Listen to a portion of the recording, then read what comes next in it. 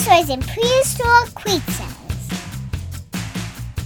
I'm your host, Morgan.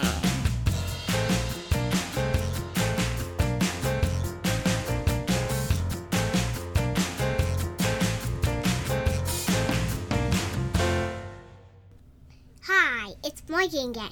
Today I'm going to teach you about Pachycephalosaurus. They lived at the end of the Cretaceous period. And at the end of the Cenozoic period. The Mesozoic period, sorry.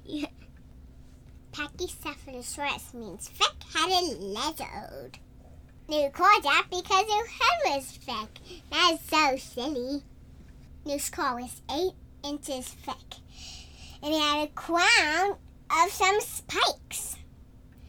Now use your thick heads to bash into each other. Bonk, bonk, bonk. They only have found one skull of Pachycephalosaurus. They walk on all 2 legs, so they're called a biped.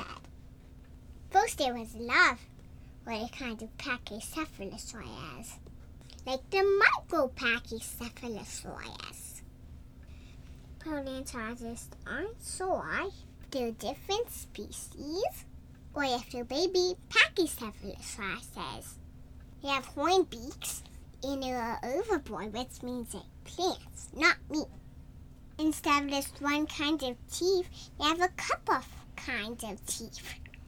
They think they plants and nuts and fruit. My favorite thing about Pachycephalosaurus is can bash heads into each other. I like that because it's silly. Okay. That's all for today. Bye.